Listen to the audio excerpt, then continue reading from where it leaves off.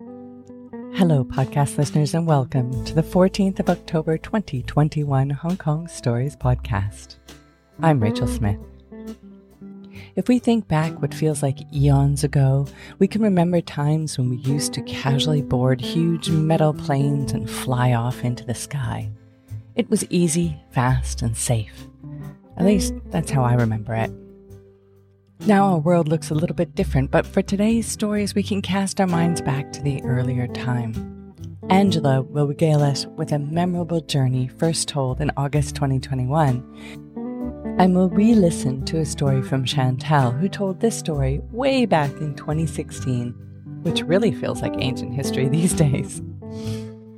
Before we get to today's podcast, though, a huge and windy hug goes out to our loyal Hong Kong listeners.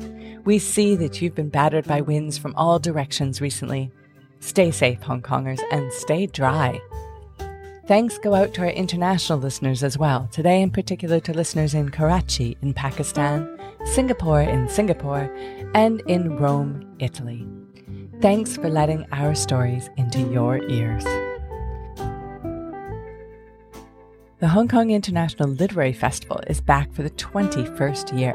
From the 5th to the 15th of November, the festival will be showcasing literary events under the theme Rebound. There are over 70 events on the calendar, including online and in-person events, and 20 free events, covering all kinds of fiction, wellness, history, and heritage, as well as non-fiction and reportage. So there's something for everyone. The festival weekend from the 11th to the 14th of November presents an exciting range of live and live-streamed events, including book talks, panel discussions, performance, workshops, and walking tours. Find all the information you need to join in, including ticketing links and information, on venue and online festival passes offering great value at festival.org.hk. That address again is festival.org.hk. The festival also includes Hong Kong Stories' very last show of 2021, which has the theme Recovery. This is the 7th year we've been involved in the festival, and Niharika has put together a fabulous show for you to enjoy. Ticketing links can be found on our website, hongkongstories.com, or find the show and other really great literary events at festival.org.hk. Hong Kong Stories. It's better than drama. It's better than comedy. It's real life. Now with a story from our August 2021 show that had the theme Busting Out, here is Angela. At midnight June 2000, my best friend Clara and I went to England for a summer holiday. Clara possessed a calm, comforting, and optimistic personality. And I was agitated, nervous and pessimistic person. We got along well in rainy days and the sunshine. We were traveling partners to Asian country before, and this was our first trip to a far-away country, England. It was a night flight, and I was sleeping comfortably at the plane seat, heading towards the Union Jack, England. Suddenly, an anonymous voice began speaking. "Ladies and gentlemen, this is Captain.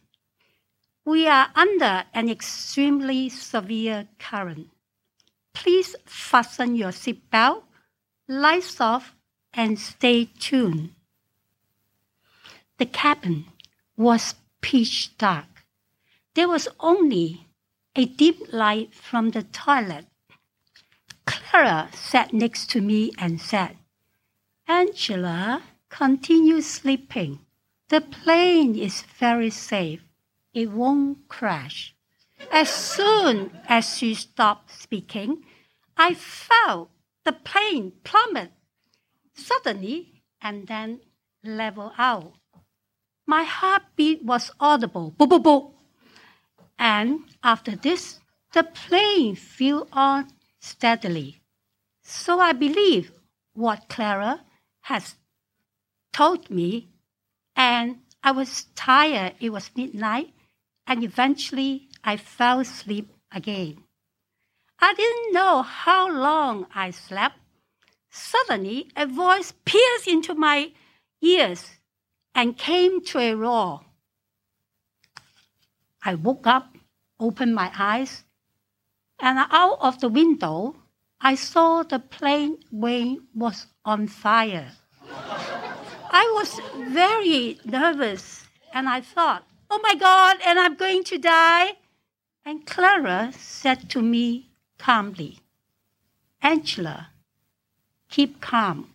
Wait and listen to the announcement. Fortunately, at that time, the plane was landed at Heathrow at that very moment. The captain announced in a calming tone, ladies and gentlemen, this is Captain speaking. We are experiencing technical problems. Please fasten your seatbelt until the problem is solved. No food will be served, but coffee, tea, and water will be served upon request. Clara said to me, oh, let's have some water to clean our throats. We might be dehydrating for flying 13 hours. I said, yes, thank you. After this, I saw things happen one after another. The lights were suddenly on.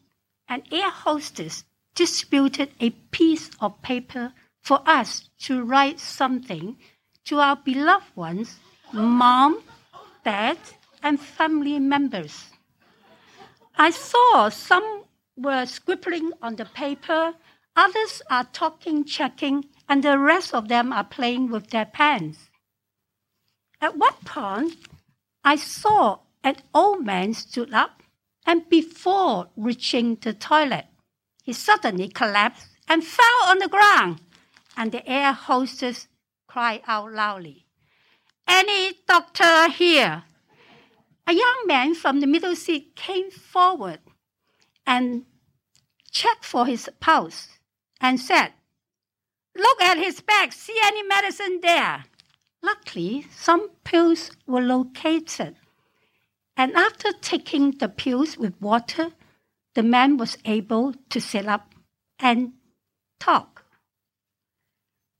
The time went on ticking, and I heard a baby was crying for milk, and the mother was breastfeeding the baby. I also saw an air hostess sitting at the corner seat. Her tears rolled down to her face. As more time dragged on, some people at the back seat yelled, what the heck is this? During this period of time, the vibes were in a terrible mess. I was thinking life is delicate, insignificant, and full of uncertainty, all except my calm friend Clara, who was writing attentively on the piece of paper, and it triggered me, my writing too. So I wrote, Mom, I would like to be a kind person, treat people with kindness, because life is full of tragedies, twists, and turns. 5 hours later, the captain said finally announced, ladies and gentlemen, we are all safe to leave the plane now. The cabin was full of happy expression and congratulations for safety. And Clara said to me, oh, our summer holiday begins. And I replied, yes, let's do that. All the crew and the air hostess bid us goodbye, and we all got off the plane safely. Now, I'm very grateful for this wonderful experience, though I stopped traveling for 5 years to overcome this scary experience. However, my Clara said, "Oh, it doesn't bother me at all." Thank you.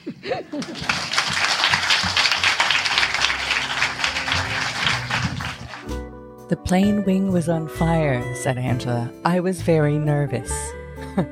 I love Angela's tendency towards understatement. She always has an interesting story to tell at our workshops, and you too can come to a free workshop and learn how to tell great stories. Sign up through the links on our website, hongkongstories.com. Now with a story from way back in 2016, here is Chantal. I have a lot to tell about bad habits. But tonight, let's just pick one bad habit. I am a procrastinator. And let me explain you my story. 2 years ago, I was 20 years old and I went to Japan because it's my favorite country and I worked here before. I went there for 2 weeks for vacations and I spent an amazing time. But whenever a bad habit, I never travel with my credit card. I always travel with cash. I know exactly how much I have to spend, and I manage it quite well. So I spent 2 amazing weeks, and on the last day, I just had enough cash to buy some cakes with my friends, eat, take the train, and go at the airport and take my plane. So everything was perfect. I go to the cafe with my friends. We spend an amazing time, and I cannot see the time passing because I'm having such a good time. Then I'm like, oh, but my plane is at 10:30 tonight. It's 5. Okay, I don't want to think about it. Let's think about this later. I don't want to leave Japan. It's fine. So I keep speaking with my friends about my new haircut, what should I do, everything. And then my friend is like, Chanel, isn't your plane in 3 hours? I'm like, oh yes, you're right. Maybe I should go. So he comes with me because he's worried. He takes my suitcase. He takes me to the station. And then big trouble because I forgot that it's Golden Week in Japan and after 6 p.m. there is no more fast train. What can I do? I am not the kind of person who give up so easily. So I go to see the staff at the station and like, please help me. I forgot the last train and now I don't know what to do. Is there another solution? He said, yes, there is another solution. Take this local special train and you will arrive just on time. So I'm very happy. I hate myself for my bad habits, but I don't want to think about it. So I take this train. And trust me or not, this train was stopping at every single station in Tokyo. So I look at my watch and I see, okay, Chanel, 1 hour. What are you going to do? I decide to wait in the train. Then I see 45 minutes. Oh shit, what can I do? So I rush out of the train. I go on the road with my suitcase. I'm like, please, a taxi, just help me. I don't have any more money because I kept the money for the train and for my cakes, and I need to take the plane in 45 minutes. So can you help me? And he's a super nice guy, so he takes me to the airport. So I arrive at the airport. My plane departure is at 10:30, and it's 10:20. I hate myself so much, but I am not going to give up. Never. So I rush into the airport. I arrive at the counter and I say, oh, my plane departure is at 10:30. Please tell me there is a way I can just go to the gate and get into the plane. It's still there, right? And we say, no. It's in 10 minutes you cannot enter. I look at the guy. He's a very Japanese kind of guy. No, very, cold. I cannot see his emotions. But I am not going to give up so easily. So I'm like, what can I do? He doesn't want. Okay. Last solution. I start crying. So like, please, I'm not moving from this counter until we have a solution. I have no money. I cannot go back to Tokyo. I cannot take a taxi. I have no hotel. I need to take this plane. He's like, no, it's the last plane of the day. You cannot do anything. Call your parents. It's not my problem. I try to call my parents, but it's the night for them, so they don't answer. And I come back to the counter, and I keep saying, I'm not moving from this counter. You need to help me. Please, please, please help me. And I see this guy starting to get very confused. I see a small crack. Okay, I'm going to insist. So I'm like, please, do something. And then he's like, okay, I'm going to help you. He calls his friends, and he tries to get me a hotel because he's a staff, so he has a very cheap price. I try to explain him that it's not possible because I don't have any money, but he's Japanese. He doesn't listen to what I say. He's too stuck in the process. So finally, in the phone, he says, okay, there is this very strange girl. She's 15 years old. I was 20. I think she's a little crazy, and should I call the police, or what should I do? And his colleague said, no, don't call the police. She's 15, don't do that, please. So, okay, he found the solution. He hangs up the phone, and he tells me, okay, I found you a hotel. I'm like, first of all, I'm 20. Second of all, I understand Japanese. And third, I'm so sorry, thank you for your help, but I don't have any money, so I cannot accept the offer. So what I'm going to do is sleep at the airport and wait for my parents to help me, because it's the last solution. He doesn't want me to sleep at the airport, but there is no solution, so I decide to go to the basement with my small coat, and I will sleep and I will see what happens. I hate myself so much for this bad habit. But he says, okay, wait for me. I will come in 20 minutes just to see if you are safe in the basement of the airport. So I go by myself. I just sit on a small bench and I try to sleep. It's very cold. Then he comes, but there is a woman with him. And she's like she has a very soft smile, and she's looking at me in a very curious way. So I don't know who she is, but she seems very nice. And you know why this woman came? Because this guy is very well known to be cold-hearted, and he never helped anyone in his entire life.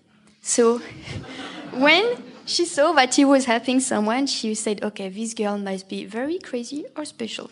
So I will come to see her face to face. And then when she sees me, I think she takes pity on me, and she asks me if I want to stay at her place. It's the first time she has this, because she's a staff and she's not supposed to make this kind of offers. And I don't know why, but I felt I could trust her. Maybe her voice. I just felt a connection, so I accepted. And instead of being in my plane, I spent an amazing day in a beautiful Japanese house in front of the sea, surfing with her husband, and eating sushis, having the best time I never had. And then she was so nice that she even booked me the new tickets. And she booked 9 seats around me to make sure that I had all the space for me. And I could take the plane the next day, and I arrived safely in Switzerland. So, yes, procrastination is a bad habit. But I don't regret it. I have no regrets. Thanks for listening to today's stories, brought to you by Hong Kong Stories. The music for this podcast was written and performed by Andrew Robert Smith. Everyone has a story to tell.